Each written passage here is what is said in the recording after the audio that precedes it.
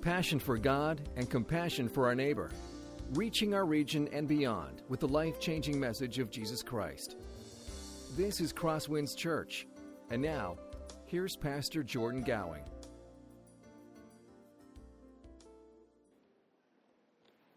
Well, again, welcome to Crosswinds. We are excited that you are here with us this morning. Hope that you all had a wonderful Thanksgiving. Thanksgiving is probably one of my favorite holidays. It's a great holiday because it forces us to do something that our culture is admittedly pretty bad at. And that is to be grateful, to be thankful.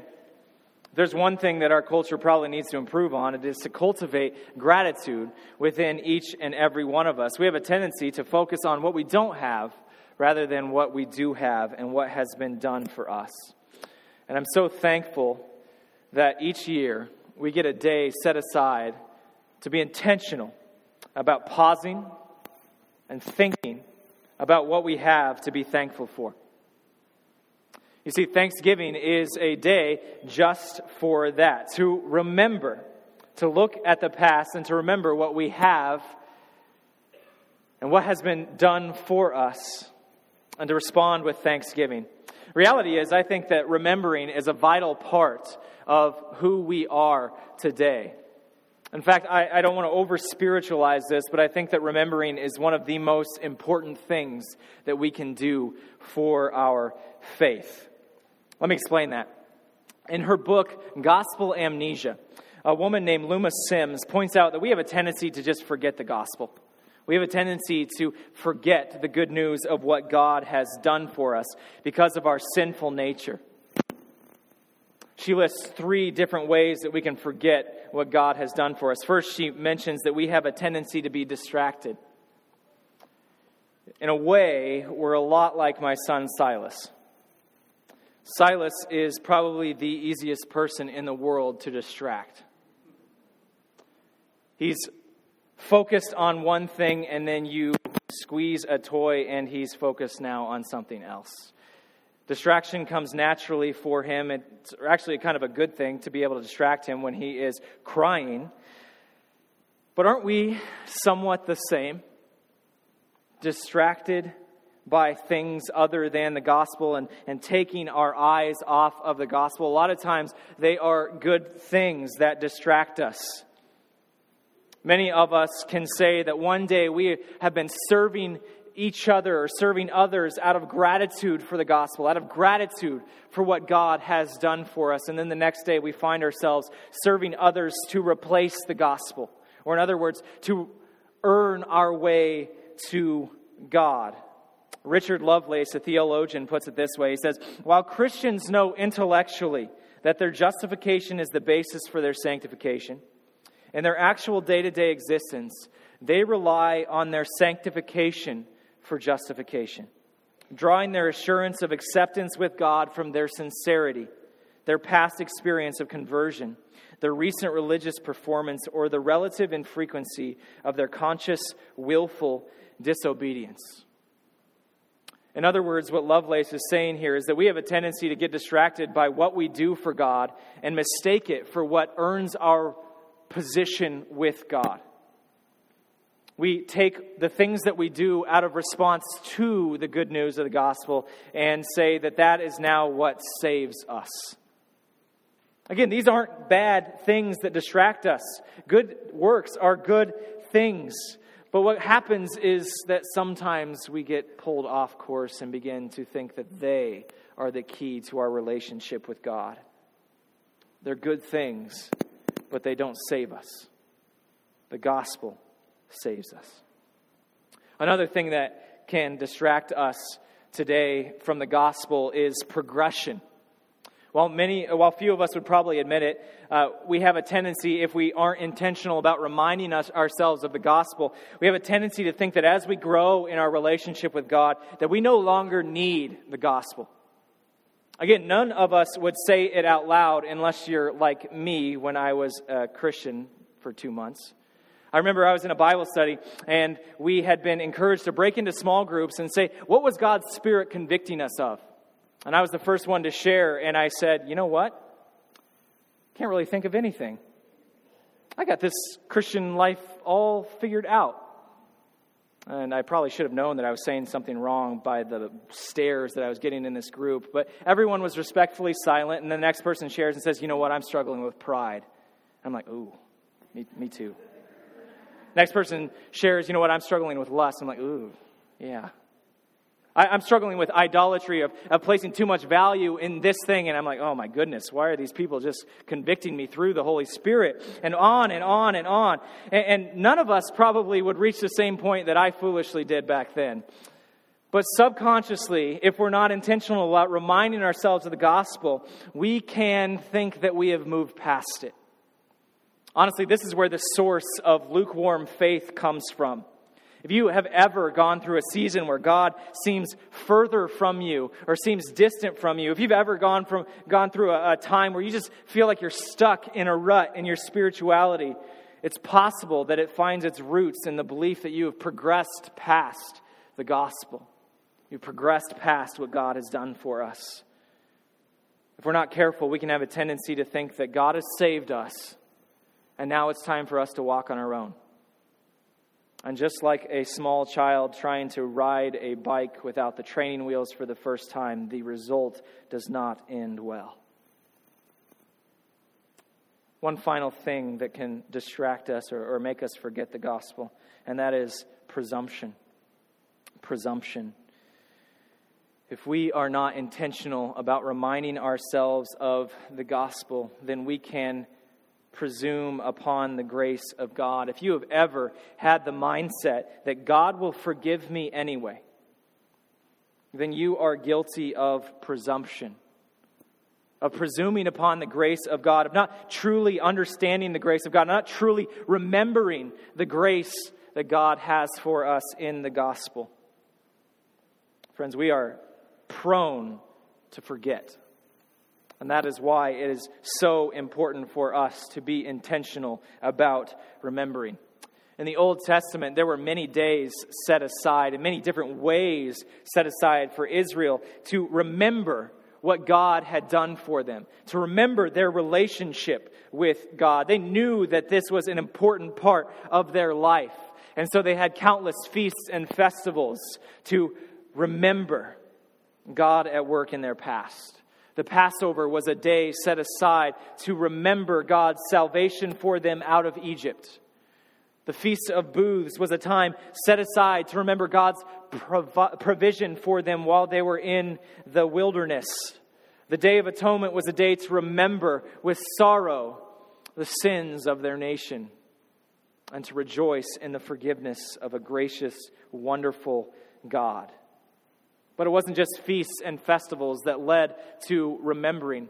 The Psalms are filled with stories and examples of the people looking back at their past and saying, because God acted in this way, we have confidence that He will act in this way today.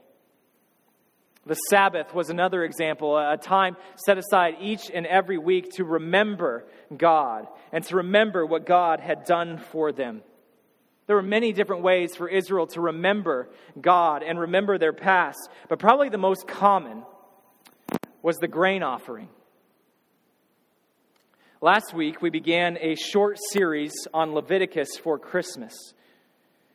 And if you weren't here with us last week, you probably are confused and maybe a little concerned about where we're going. We're going to spend the next few weeks looking at the 5 sacrifices in the book of Leviticus and looking at how those apply to our lives today.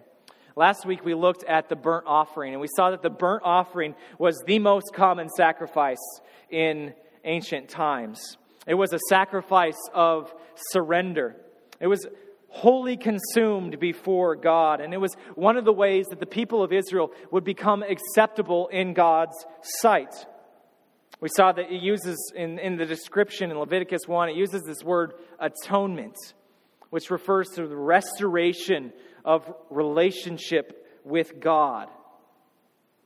And so every time a burnt offering was offered, the people of Israel were saying, we need our relationship restored with you, God. And when they would offer up these animals for forgiveness, they were also symbolically offering up themselves to God. I think today in American Christianity, we have a tendency to separate these two things. We have a tendency to separate forgiveness and devotion. We say that forgiveness is for everyone, but devotion and whole devotion to God is only for the religious elite. It's only for the pastors and the missionaries and those who are working in the church and those who are volunteering in the church. But in ancient Israel, there was no distinction. There was no separation between the restoration of relationship and dedicating oneself to God. And that's what the burnt offering is about. It's a sacrifice of surrender. This morning we open up to Leviticus chapter 2 and we look at the grain offering. And as we are exploring the grain offering, I think it can be summed up in just one short phrase, and that is this. The grain offering calls to mind the covenant. The grain offering calls to mind the covenant. Remember what this word covenant means. It is a reference to God's relationship with Israel. Right before this passage in Leviticus 2, God has spoken to his people on Mount Sinai. He has just saved them from Egypt, and he enters into a relationship with them. And here he says, I want you to remember this relationship. I want you to remember this salvation. I want you to remember who I am. And so here is a way to do that. And he gives them the grain offering. If you have a Bible, I invite you to open up to Leviticus chapter 2. And we're going to start this morning just with a brief discussion of what the grain offering was. And for many Christians today, I think we have a tendency, when we think of sacrifice or offerings in the Old Testament, we have a tendency to think of animal sacrifice. And that isn't necessarily wrong.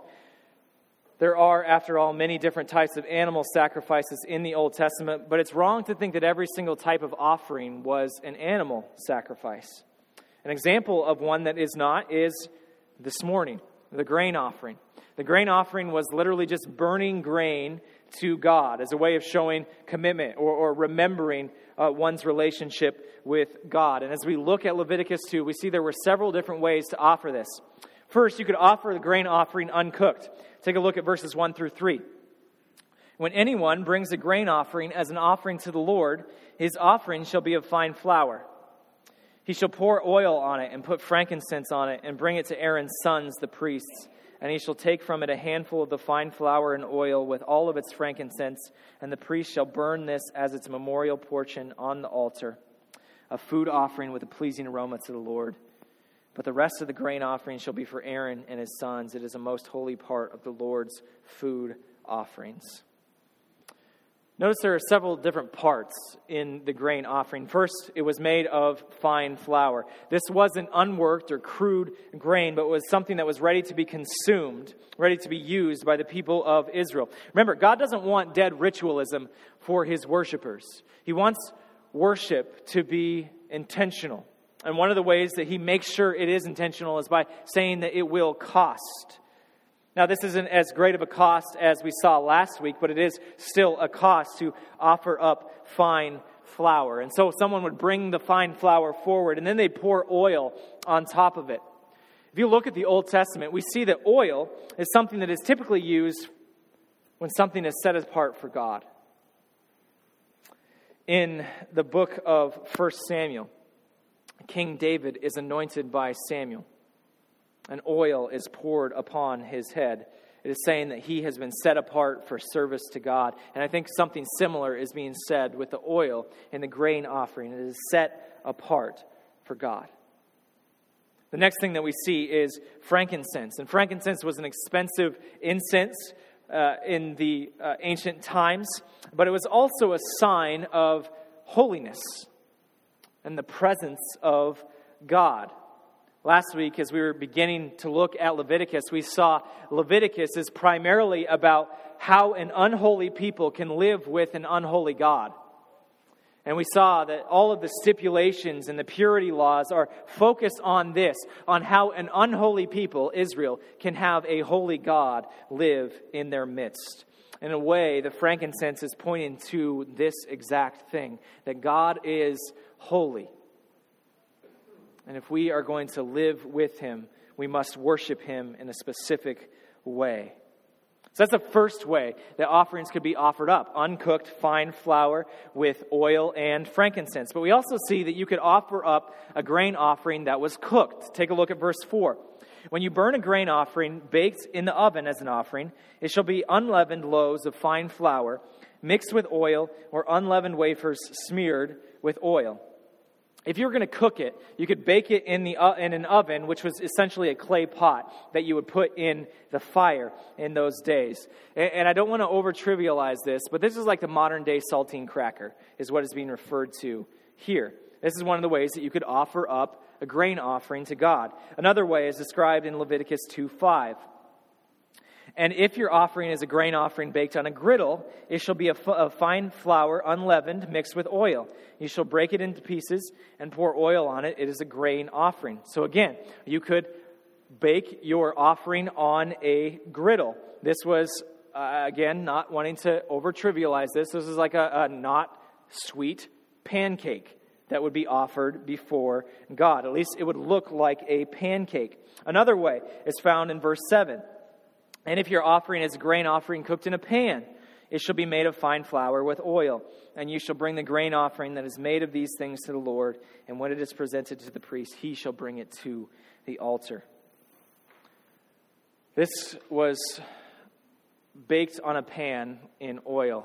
This was fried bread that is being described here. And again, modern day equivalent would probably be a mini donut hole or something along those lines. And what it is important for us to notice is what is said here about these offerings and how they're received. Or maybe more specifically, what isn't said here. Notice that God receives every single one of these offerings the exact same way. It doesn't make any difference to God whether the offering is cooked or whether it's uncooked. What matters is the heart of the person who is worshiping God and offering up the grain. Leviticus 2 shares one final way to offer up a grain offering. That's found at the end of the chapter in verse 14. If you offer a grain offering of first fruits to the Lord, you shall offer for the grain offering of your first fruits fresh ears, roasted with fire, crushed new grain. And you shall put oil on it and lay frankincense on it. It is a grain offering. And the priest shall burn as a memorial portion some of the crushed grain and some of the oil with all of its frankincense. It is a food offering to the Lord. At the beginning of the chapter, we saw that you were supposed to make the grain offering out of fine flour, but an exception is given if this is an offering of first fruits, if it is a way of worshiping God with the first of your harvest, and you would be able to bring it forward as a raw, uncrushed grain, and you would crush it before the altar and roast the ears before God. There are many ways to offer grain offerings, but all resulted in the same purpose. They were calls to remember God. You might be saying, well, Jordan, why do you say that? First, take a look at Leviticus 2, verse 2. This is what it says here. And bring it to Aaron's sons, the priests, and he shall take from it a handful of the fine flour and oil with all of its frankincense, and the priest shall burn this as its memorial portion on the altar, a food offering with a pleasing aroma to the Lord. Unlike the burnt offering, where all of it is offered whole, only a portion of the grain offering is actually burned. And this is a portion called the memorial portion. We're going to get into what that means in just a few moments, but first it's important for us to recognize the name memorial. It's a sign of remembrance. Next, notice that there's no leaven that is allowed in the offering. Take a look at verse 11. No grain offering that you bring to the Lord shall be made with leaven. For you shall burn no leaven nor any honey as a food offering to the Lord. That might sound weird. After all, why is it that leaven is forbidden? Why is honey forbidden? What's going on here? Well, to understand this, all we have to do is understand the nature of leaven and what it symbolizes in the Old Testament. Leaven works through the process of fermentation. And so it's literally through the death and decay of one object that bread is allowed to rise. Of course, decay and death are the opposite of the holiness of God. And that's why leaven in the Old Testament is used to symbolize rebellion, as a sign of rebellion against God. That's why leaven isn't allowed on the altar. It's not because it's intrinsically bad, but because of what it symbolizes. It symbolizes death. It symbolizes decay, and it symbolizes rebellion against God. Leaving out leaven from the altar was a way of remembering Genesis chapter 3. It was a way of remembering the entry of death into the world. It was a way of remembering the great cost of rebellion against God. Death resulted from sin, and distance resulted from rebellion. See, not only was leaven used to refer back or help people remember the first rebellion against God, but it was also used to help people remember their own rebellion against God. The people of Israel were guilty of rebelling against God, and so every single time they left leaven out, they were reminding themselves of the great cost of sin and the great requirements of following God. Finally, notice one last thing. Notice that salt is required on the offering. Take a look at verse 13. You shall season all your grain offerings with salt. You shall not let the salt of the covenant with your God be missing from your grain offering. With all your offerings you shall offer salt. Again, you might be wondering what on earth is going on here. What is the big deal about salt here? What does salt of the covenant with your God mean? Why was salt required? In ancient times, salt was a commodity. It was oftentimes used as a currency, and it was the only known preservative before refrigeration, especially in a place where it didn't get too cold all that often. Covenant agreements or treaties between different nations would often use salt as a way to seal the covenant. And so what is being done here is that God is using salt as a way of sealing the covenant with Israel. You see, salt is a preservative, and so it is a sign of the great permanence of the relationship that has just been established. It is of great value, and so it is a sign of the great seriousness of what has just been agreed upon. To use salt on the grain offering is to call to mind the covenant with God. Call to mind the salvation that God has worked for the people of Israel. As I mentioned, the grain offering is a call to remember. But you might be saying, well, what does that mean for us today? How can we apply this as Christians? I think that there are really three areas, and we just looked at them. So let's just look at these a little bit more briefly. First, memorial. Second, leaven. Third, salt. And see if we can bridge the gap. First, grain offering called to mind God. A grain offering called to mind God. The memorial that is referred to here, the memorial portion, was to remind the people of who God is. In the Old Testament, God reveals himself to Abraham, to Isaac, and to Jacob. And then this is the same God who chooses Moses to be his instrument of salvation for the people of Israel. And after saving Israel and entering into relationship with them, he describes himself to Moses in Exodus 34. He says this, "The Lord passed before him and proclaimed, the Lord, a God gracious, or a God merciful and gracious, slow to anger, and abounding in steadfast love and faithfulness, keeping steadfast love for thousands of generations, forgiving iniquity and transgression and sin, but who will by no means clear the guilty, visiting the iniquity of the fathers on the children, and the children's children to the third and the fourth generation."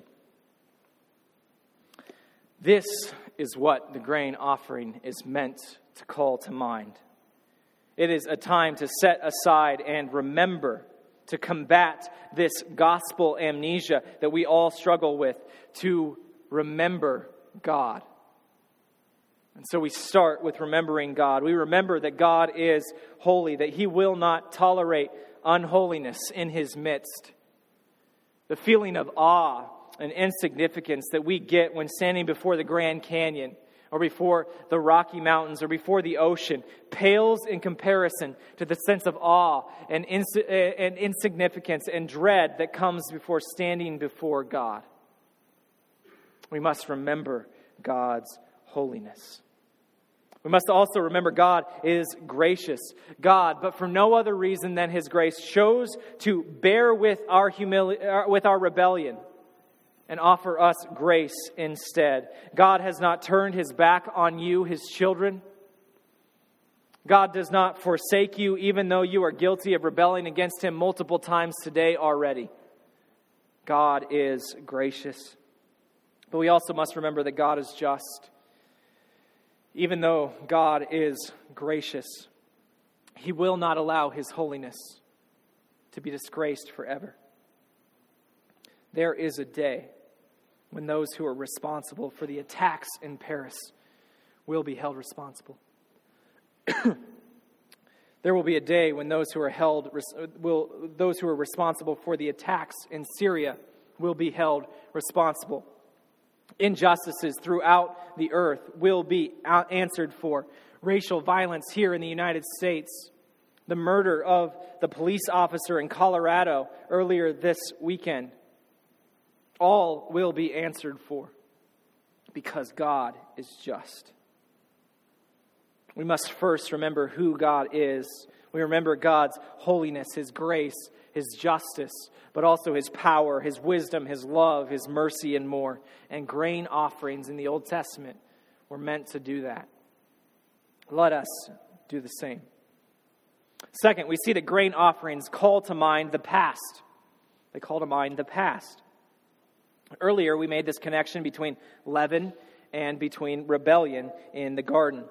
And for Israel, this is a way to remember the consequence of rebellion. Not just of rebellion in the garden, but every single moment of every single day when they have rebelled against God. In the same way, it is important for us to remember our rebellion, to remember our past. Yes, it's important to remember the fall. It's a good place to start when trying to make sense of the world. But even more so, remember who you once were. Remember what you once used to do. Remember how you have been transformed by the grace of God as He works in you. Remember your temper. Remember how you used to blow up at the smallest things, and even though your temper still may flare up every now and then, it is a far cry from what it once was. Remember your selfishness. How you used to only think of yourself, and you may still be battling that same selfishness, but you are now seeing the fruit of God in your life. Remember the source of your identity, how you once looked to other people for approval. You once looked to success in this world, once looked to how you looked in this world for your identity, and even though you may still struggle with it, even more every day, you find your identity more rooted in Christ. Remember your past and remember the transformation that God has worked in you. And finally, the grain offering calls to mind God's salvation. It calls to mind God's salvation. For Israel, the covenant of salt came right after God had saved them from Egypt. And by putting salt on the grain offering, it was a reminder of the miracle of salvation from Egypt. Let us also remember our great salvation as well. There is no such thing as an unmiraculous salvation, an unmiraculous conversion. Ephesians chapter 2 reminds us that all of us are spiritually dead before Christ comes and saves us. Anytime someone raises from the dead, it is a miracle. Remember your miraculous conversion. Remember the God who is, and remember who you once used to be, and put those two together, and remember what God has done for you. Remember your conversion, but also remember the way that God is at work in your life right now. Think about the ways that God has answered your prayers. Think about the ways that God has deepened your relationship with Him. Think about the ways that God has made you more and more like Him over time. That's the purpose of the grain offering. And today, let us do the same. Let us remember God. Let us remember our past and let us remember our salvation. That's what it means that the grain offering calls to mind the covenant. It is a built-in reminder system for Israel to remember their relationship with God and to remember all that it means for them. So you may be wondering, well, what exactly does remembering, why is it any good? What does it do for me? How is it important to my faith? If we're intentional about remembering, if we're intentional about fighting off our gospel amnesia, I think it leads us to three responses. First, it leads us to thanksgiving. How appropriate today. Remembering who God is, remembering our past, and remembering what God has done for us leads us to thanksgiving, to living thankful lives. I think one of the greatest reasons why we are not thankful for all that God has done is because we don't remember it. We don't see it. We take it for granted. That's one of the reasons why we're not aware of how God is at work in our lives today. It's because we're not looking for it. Remembering leads to thanksgiving. From the foundation of thanksgiving, we see a second response, and that is confidence. Remembering leads to confidence. Remembering who God is, remembering that the ways that God has worked in the past gives us confidence that God will work today in the exact same way. Jeremiah 31 has this beautiful, wonderful promise of the unchanging nature of God and His promises. It says this: Israel, after being led into exile, is wondering whether God has forsaken them. And in Jeremiah 31, God points to the sun. And He says, the next time the sun fails to rise, then you will know that I have forgotten you.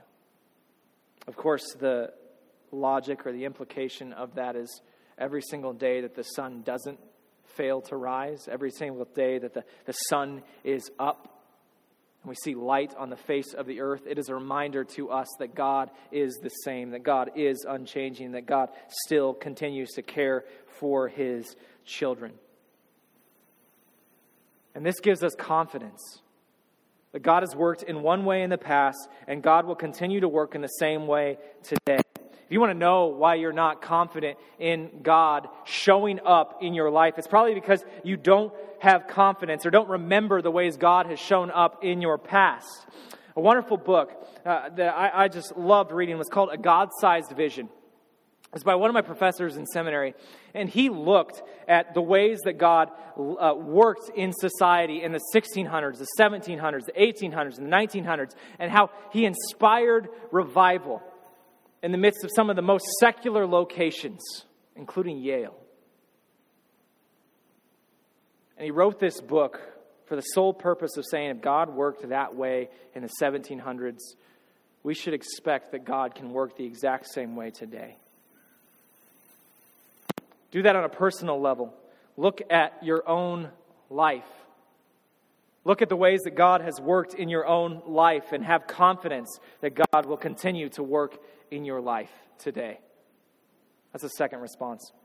Third and final response, once we are thankful and once we have confidence in God, it ultimately leads us to God-glorifying living.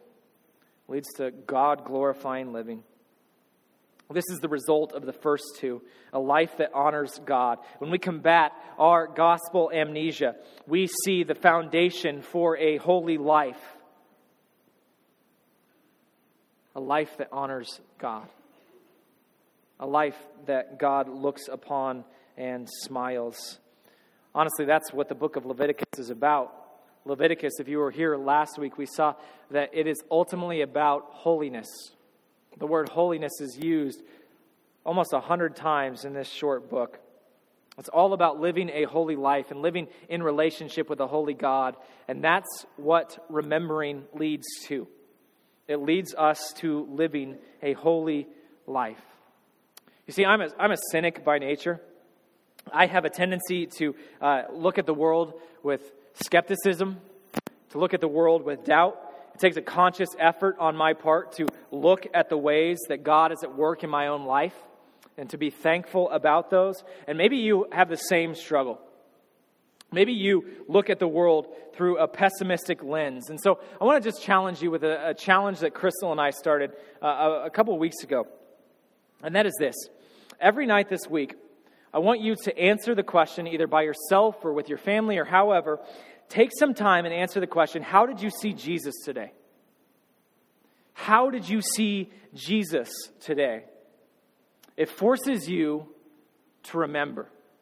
It forces you to think about God. It forces you to think about God, how He's at work in your life, and what you can be thankful for. It forces you to look at the ways that God is at work in the lives of those who are around you and how you can be thankful for them. It is a breath of fresh air in the midst of our cynical culture. It reminds us that God is still at work today. So let us remember God at work. The grain offering is a call to remember the covenant. It points us to God in gratitude. It points us to God in confidence. And it leads us forward to living a holy life, honoring God. Let's pray. God, I thank you for the significance of the grain offering. And I thank you for the importance of remembering you at work in our lives. God, we want to pray for forgiveness for the times that we have a tendency to forget you, forget the gospel, forget how you're at work in our lives. I want to ask for forgiveness for the ways that we tend to trust ourselves rather than you and the salvation that you have for us. God, help us to remember. And as we remember, help us to respond to you in thanksgiving and gratitude. Help us to respond in confidence that you will continue to work in our lives, that you are working in our lives even now. And God, help us to live lives that are honoring to you, growing more and more like you in all that we do. We pray this in Jesus' name. Amen. This has been a presentation of Crosswinds Church. More of Pastor Jordan's sermons can be found online at crosswinds.tv. Thanks for being with us, and may God continue to enrich your life.